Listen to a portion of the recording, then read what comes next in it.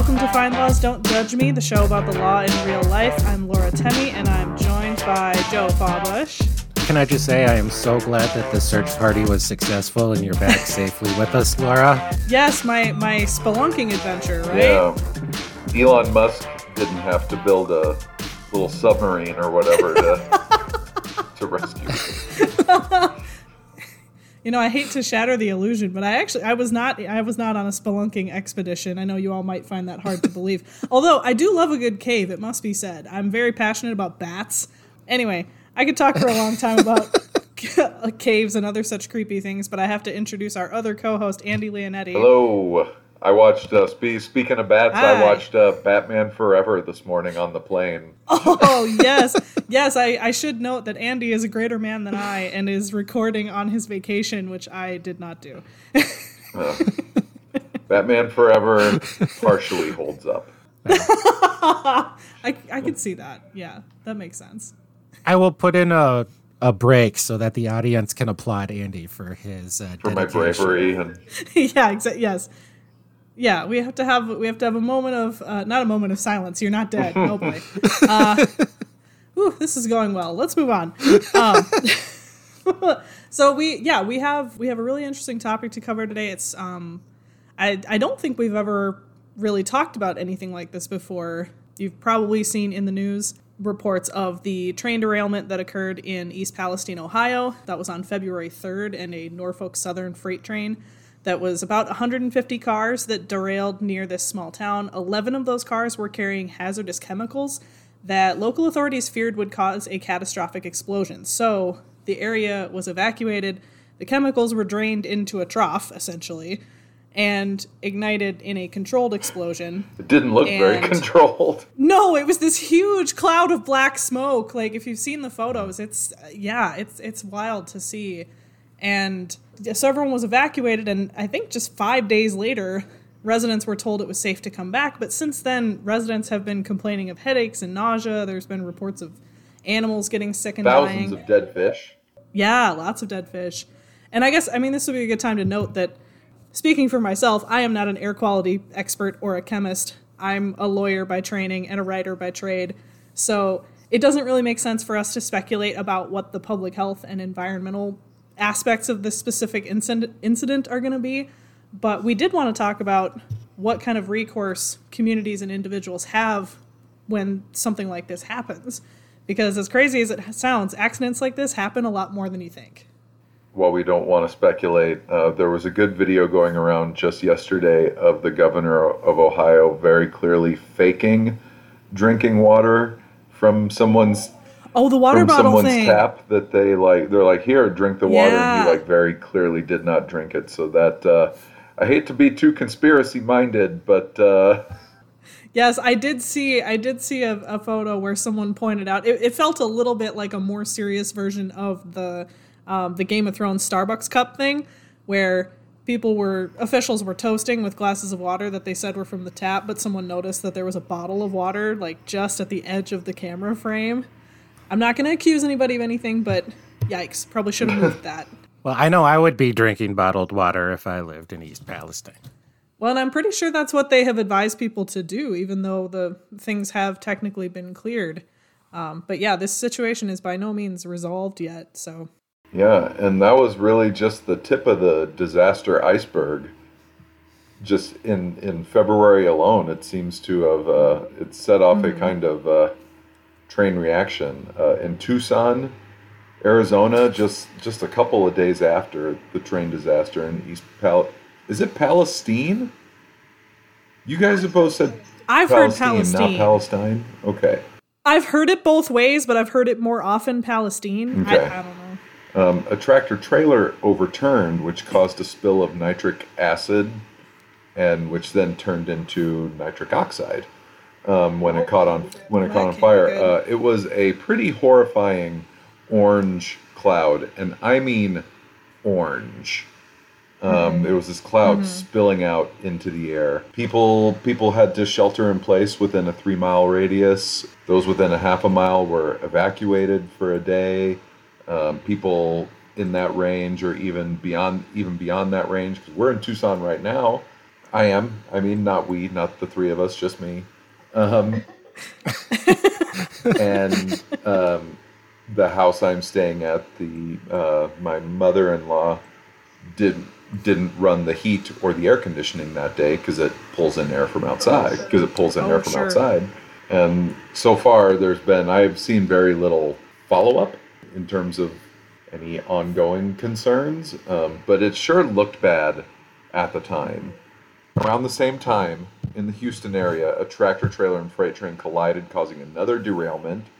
There were hazmat teams on site, but apparently none of the hazardous material cars on the train derailed, and Union Pacific was on site doing air quality monitoring. Then, on February 16th, a train derailed about 30 miles west of downtown Detroit. About 30 cars derailed. Again, no spill, but one of the cars did contain hazardous materials. And then on February 19th, another train derailed in Delphos, Ohio, pretty much directly across the state from East Palestine on the western border of Ohio. I would hope that Pete Buttigieg is not sleeping very well right now.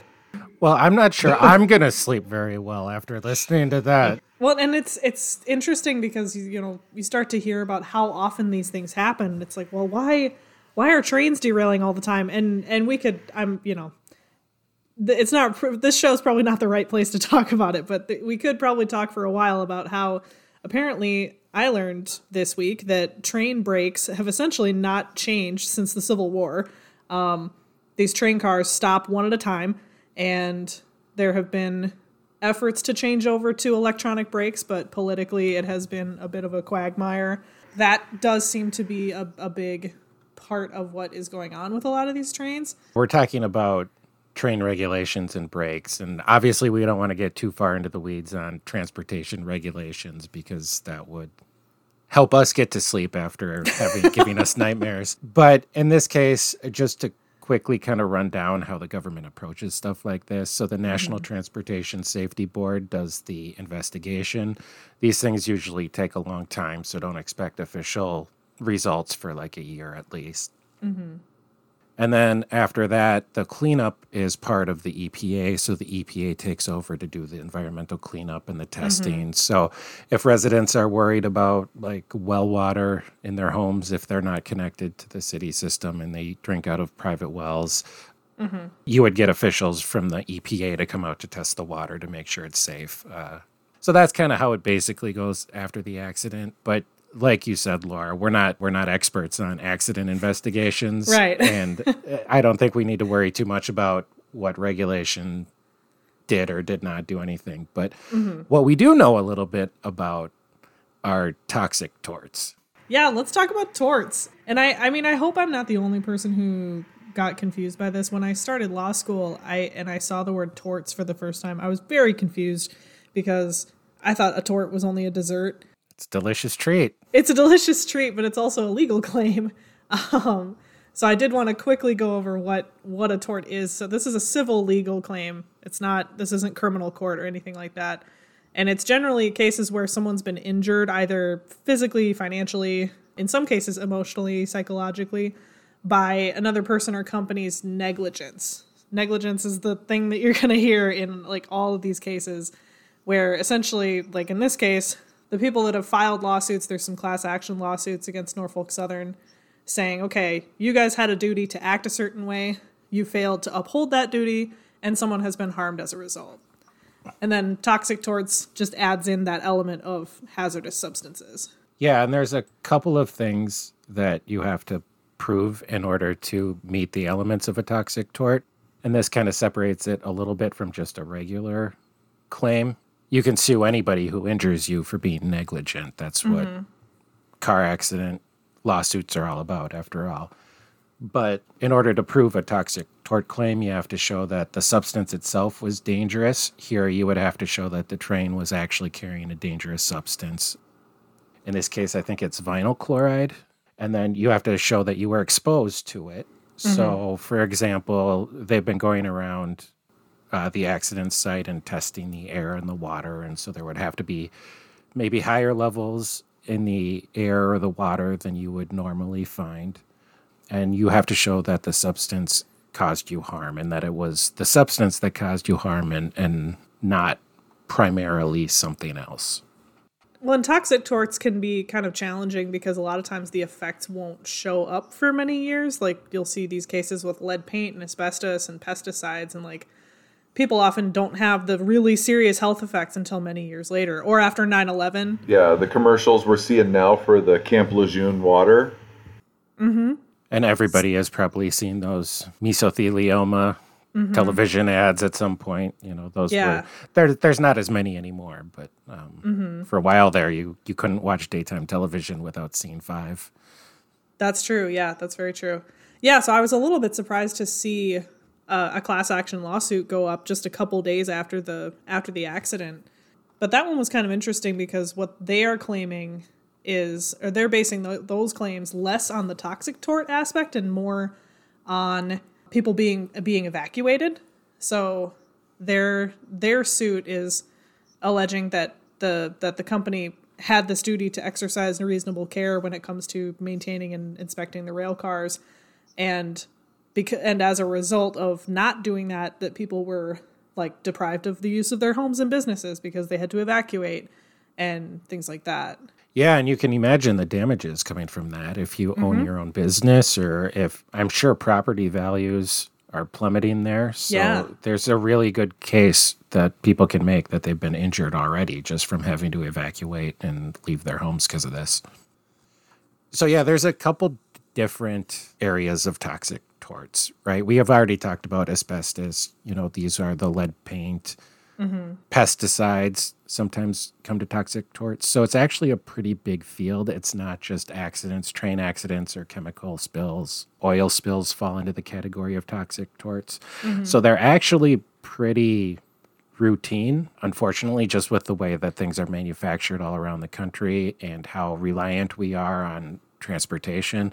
So these sorts of accidents happen quite a bit. And the benefit to joining a class action like this is that on your own, it's kind of hard to prove enough damages to justify a lawsuit. So let's say you own a home in East Palestine and you know it's worth $200,000. Now it's worth $150,000 or $100,000. That might not justify a lawsuit. But if you gather together and you have some property damage and maybe you're already showing physical symptoms like some people claim that they are. You know, some people have claimed that they're having a raspy breathing and a cough and that they're feeling sick already. Yeah. Well, I think people have reported getting rashes and stuff too. Yeah. So that's something that they're definitely going to have to prove. It's those last two elements. That's usually where this litigation lives, is the last two elements, that they were exposed to the substance like in a damaging way and that it caused them harm. And so that's why you're seeing all of these claims like kind of describing their physical symptoms. They're saying they've already been injured. And they're also saying that they're damaged because now they're living in fear that they're going to get cancer. I'm sorry, I can't quote where I read this, but I think it was NBC News quoted a guy as saying, one way or another, all of us are going to be out of here in 5 years because either everyone is going to get cancer or they're going to just bail and, you know, take what losses that they can, which is a pretty powerful statement to make, I think. It's not always that immediately apparent. Yeah. Like with asbestos, nothing is built with asbestos anymore, of course. But, you know, 50 years later, you can get symptoms from it. So this could go on for a while. Yeah, I think this is definitely not going to be the last lawsuit filed because of this accident. And on top of it, we've got the different actions by the EPA too. So you've got individuals coming together for a class action lawsuit, plus you have actions that the EPA is taking. And something that I found kind of interesting, partially because I didn't know it existed, was this letter of a general notice of liability from the EPA that they sent to Norfolk Southern, where they basically say, okay, this thing happened. We've documented that there's potentially harmful chemicals, and we're going to clean it up. But since it's likely your fault, we're going to need you to pay us back. And that has been sent to Norfolk Southern. Norfolk Southern responded saying, yep, we will do what you're asking us to do, or we will finance whenever it needs to happen. And then on top of that, I think that letter went out on the 10th, and then like 10 days later, the EPA comes back again and they ordered Norfolk Southern to pay all the cleanup costs and follow these certain steps that the EPA lays out. And if they don't, they're going to send Norfolk Southern a bill for triple the costs. So it's not a good time for them, I don't think. I have limited sympathy. Yeah, absolutely. Yeah, given the billions of dollars in profits that they've had in recent years. And they skipped one of those early town meetings, even though like some Ohio and local government people were there and stuff. Like the Norfolk Southern people didn't show up because basically they didn't want to get yelled at. Yeah, it's not a great look. Officially, they said that they were worried about the safety of their employees. Yeah, that's what they all say. Yeah. Well, and then, I mean, I guess we'll see where this goes, but I did also hear about state officials in Pennsylvania who have made a criminal referral against them, which really just means that the state attorney general is going to conduct an investigation. It doesn't mean that there's criminal charges or anything like that, but they are looking into it to see if there is any criminal liability there. Yeah, the Ohio River covers a whole lot of ground, and it does. Affects people who drink water from it. Yeah, in Pennsylvania, West Virginia, Kentucky, Illinois, Indiana. Yeah, right. So the consequences of this are not going to be limited just to East Palestine. Mm-hmm. And here's another fun fact, except maybe not a fun fact. Is anything about this I was going to say, is it really fun? I know we yuck it up a lot around here. This is a very serious episode, but it felt important to talk about it. So, if anyone's ever read the novel White Noise by Dom DeLillo, it was written in the 80s. It's kind of like set in this like bucolic college town. The main character is a professor whose life is kind of devoid of meaning, for lack of a better. From what I remember of reading it, like 20 years ago, he was not a very nice guy. Right? Yeah, but the book comes to a screeching halt in the second third when a what's called a toxic airborne event occurs from a train derailment, and some sort of like mystery chemical is going up into the sky, and the federal government, the army and federal government is there, and black helicopters are flying around. People are being forced to evacuate, and the evacuation is really treacherous, and yada, yada, yada. Well, Netflix just turned this into a movie a couple of months ago. It just came out. Oh, I didn't know that. It's on Netflix. Came out a couple of months ago. And it was mostly filmed in Northeast Ohio. Oh, wow. And a few residents of East Palestine were extras in the airborne toxic event evacuation scenes. Oh my God. Ain't that something? That is the weirdest thing I've heard in a while. So note to self, don't appear as an extra in a disaster movie. Yeah. Don't volunteer for anything ever. I've been trying to get it be an extra on Game of Thrones, but now a dragon will attack me if I do. Right. Any Gerard Butler disaster movie. Oh my God. Of course it's Gerard Butler. And that's all we have for today. Thank you so much for joining us on this episode of Find Laws, Don't Judge Me.